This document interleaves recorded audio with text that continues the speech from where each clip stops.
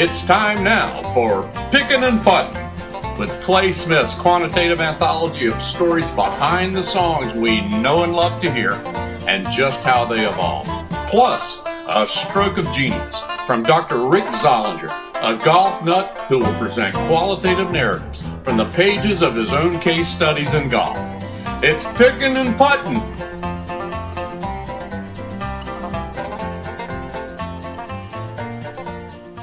Hello, everybody. Clay Smith. Welcome to Pickin and Puttin, along with my co-host, Dr. Rick Zollinger. Dr. Z. We be picking and we be putting, baby. I'm telling you, the stories keep going and the gems of golf keep coming.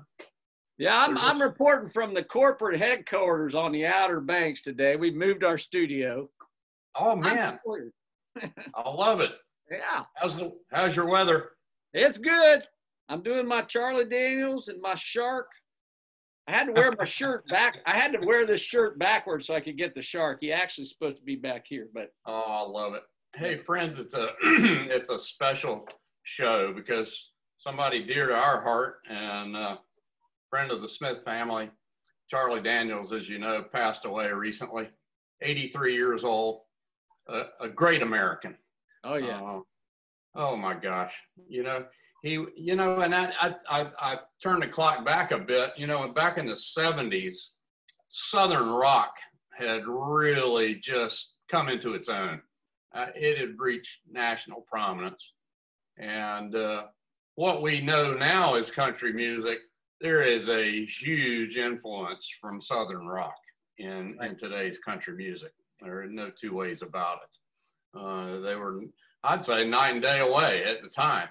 And Charlie, he's a great old Tar Heel, actually, even though he claimed Tennessee as his favorite. But born and raised in Wilmington, Charlie grew up playing the fiddle and great fiddle player, strong bluegrass country influence.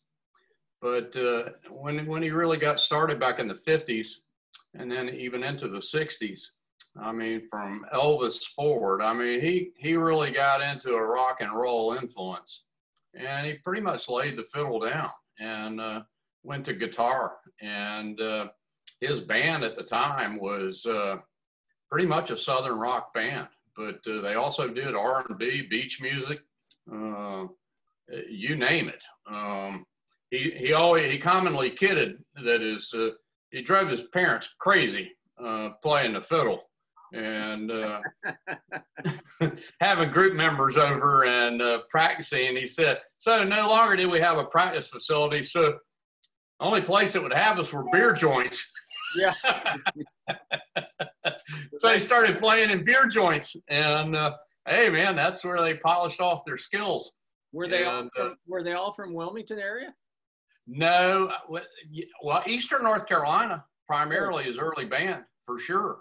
And then, gosh, he moved to Nashville in the 60s and became an incredible studio musician, playing fiddle on numerous cuts. I mean, he played on Bob Dylan songs, you name it. And then, of course, some of country's biggest he played on, but came into his own and pursuing his own career and had a deal back then with Columbia Records. And then fast forward to late 70s, and they were working on a project that actually they'd come to the conclusion of their session. They were at Woodland Studios in Nashville, and they were down to the wire, and producers said, wouldn't be right, Charlie, if you didn't have a fiddle song. Everything else had been pretty much straight ahead, rock influence, country songs,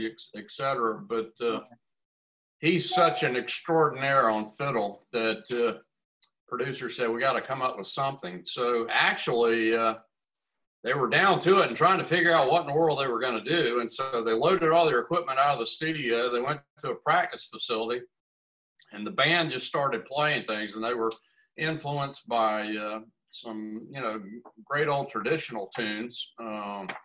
What year was this? This was 79. 79. 79. 40 years ago. But they started playing a medley, kind of 4 old songs that were strongly played in square dances and all sorts of stuff like that. And eventually out of it, they pretty much worked out the routine, the format of the song, but it still had no lyrics. So Charlie loved to write in early mornings or late evenings. And so early one morning he got up and he wrote the lyrics to Devil Went Down to Georgia. There's the point of the story.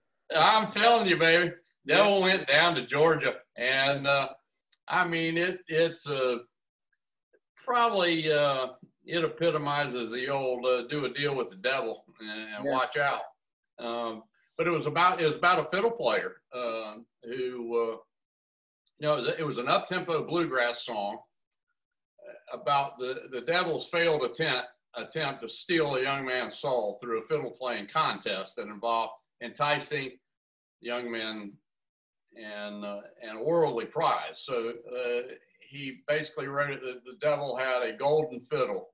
And so if Johnny, the fiddle player, could outplay the devil, he would get his golden fiddle. So it's a back and forth. And I guess it starts out, the devil plays this, haunting, driving,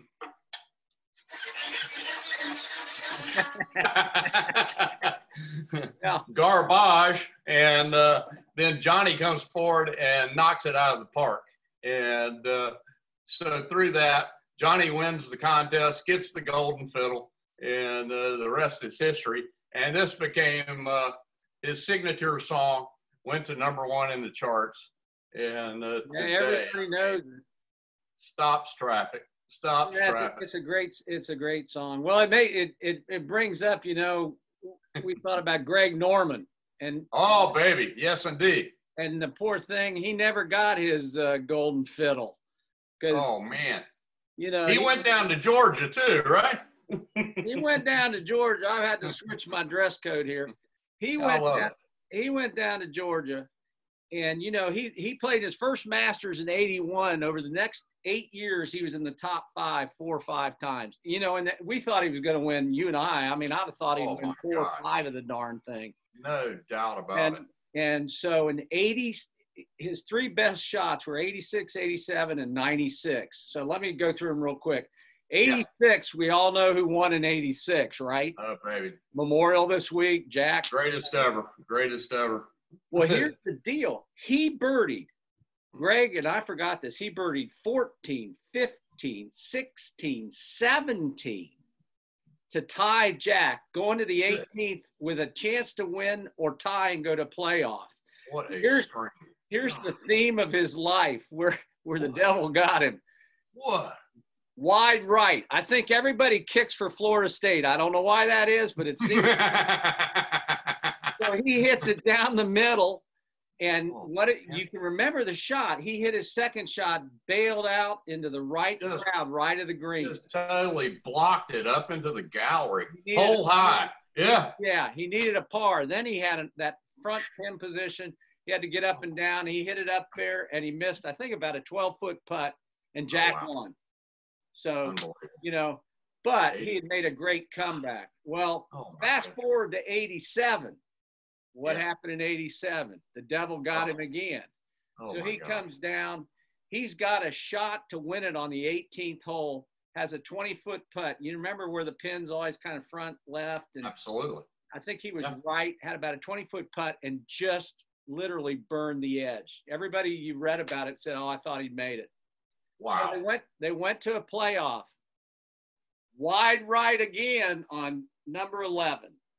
So he hits conservatively into the middle of the green. He's got a 50-foot putt. They got that front left pin on 11 with the lake, little pond at Augusta. Yeah. And so Mize has hit it wide right. I mean, he's 45 meters, so figure that out, whatever that is, 140 feet or something. Unbelievable. And Greg's up in the middle of the green with a 50-footer. And I can visualize Mize, Mize chipped that thing in. I mean, you could hit that thing 100 times and not chip it in. Not going in. That was a once in a life shot. Oh, was it? And it's Greg's up there relaxed, poised to win. And if you go back and look at Greg, he was shaking. The devil's up here going like that. Oh my. He was shaking, and devil goes down to Georgia. No, he went down. I think he was hanging out there for every time Norman hit the tee. Oh my and kind of hanging it in front of him, but never gave it to him. Oh my Lord. So then the most famous one was the total collapse in '96. And that was in '95, if you remember they never showed you the first 8 holes? Right. Whatever.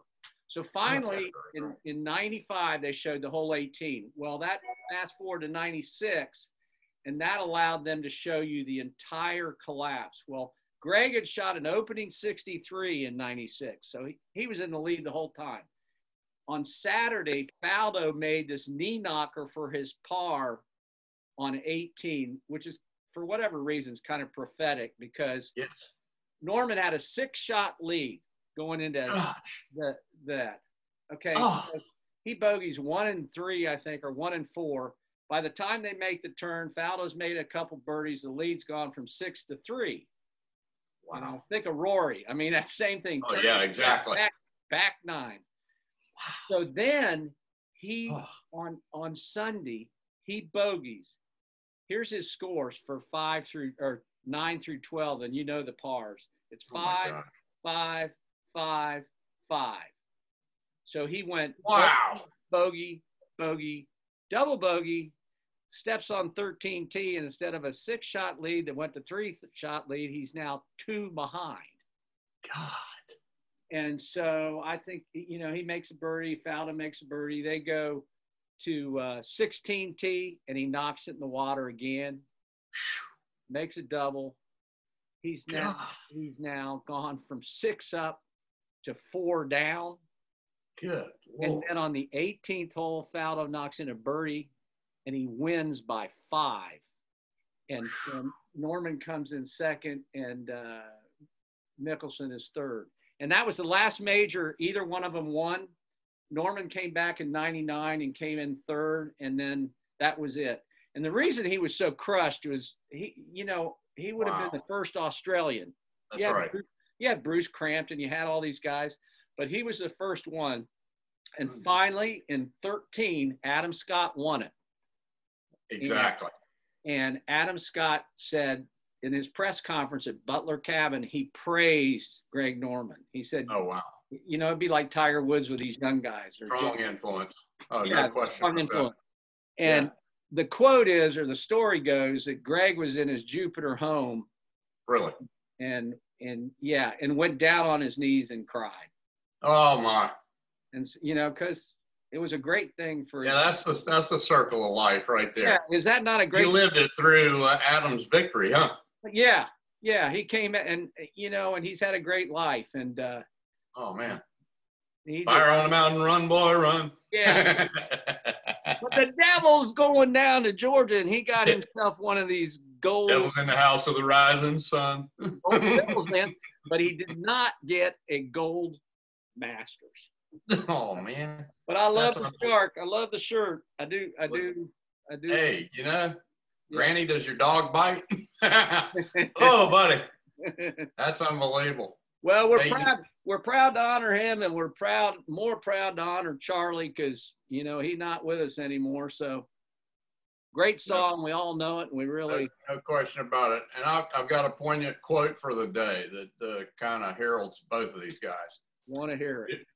Do not let what you cannot do interfere with what you can do. And that's why you tune in to Pickin and Puttin. Subscribe. Join us weekly. A lot of episodes out there. You can download them. Go to the website, pickinandputtin.com. Go to YouTube. Yep, everywhere. We love you. Hey, thank you, fans.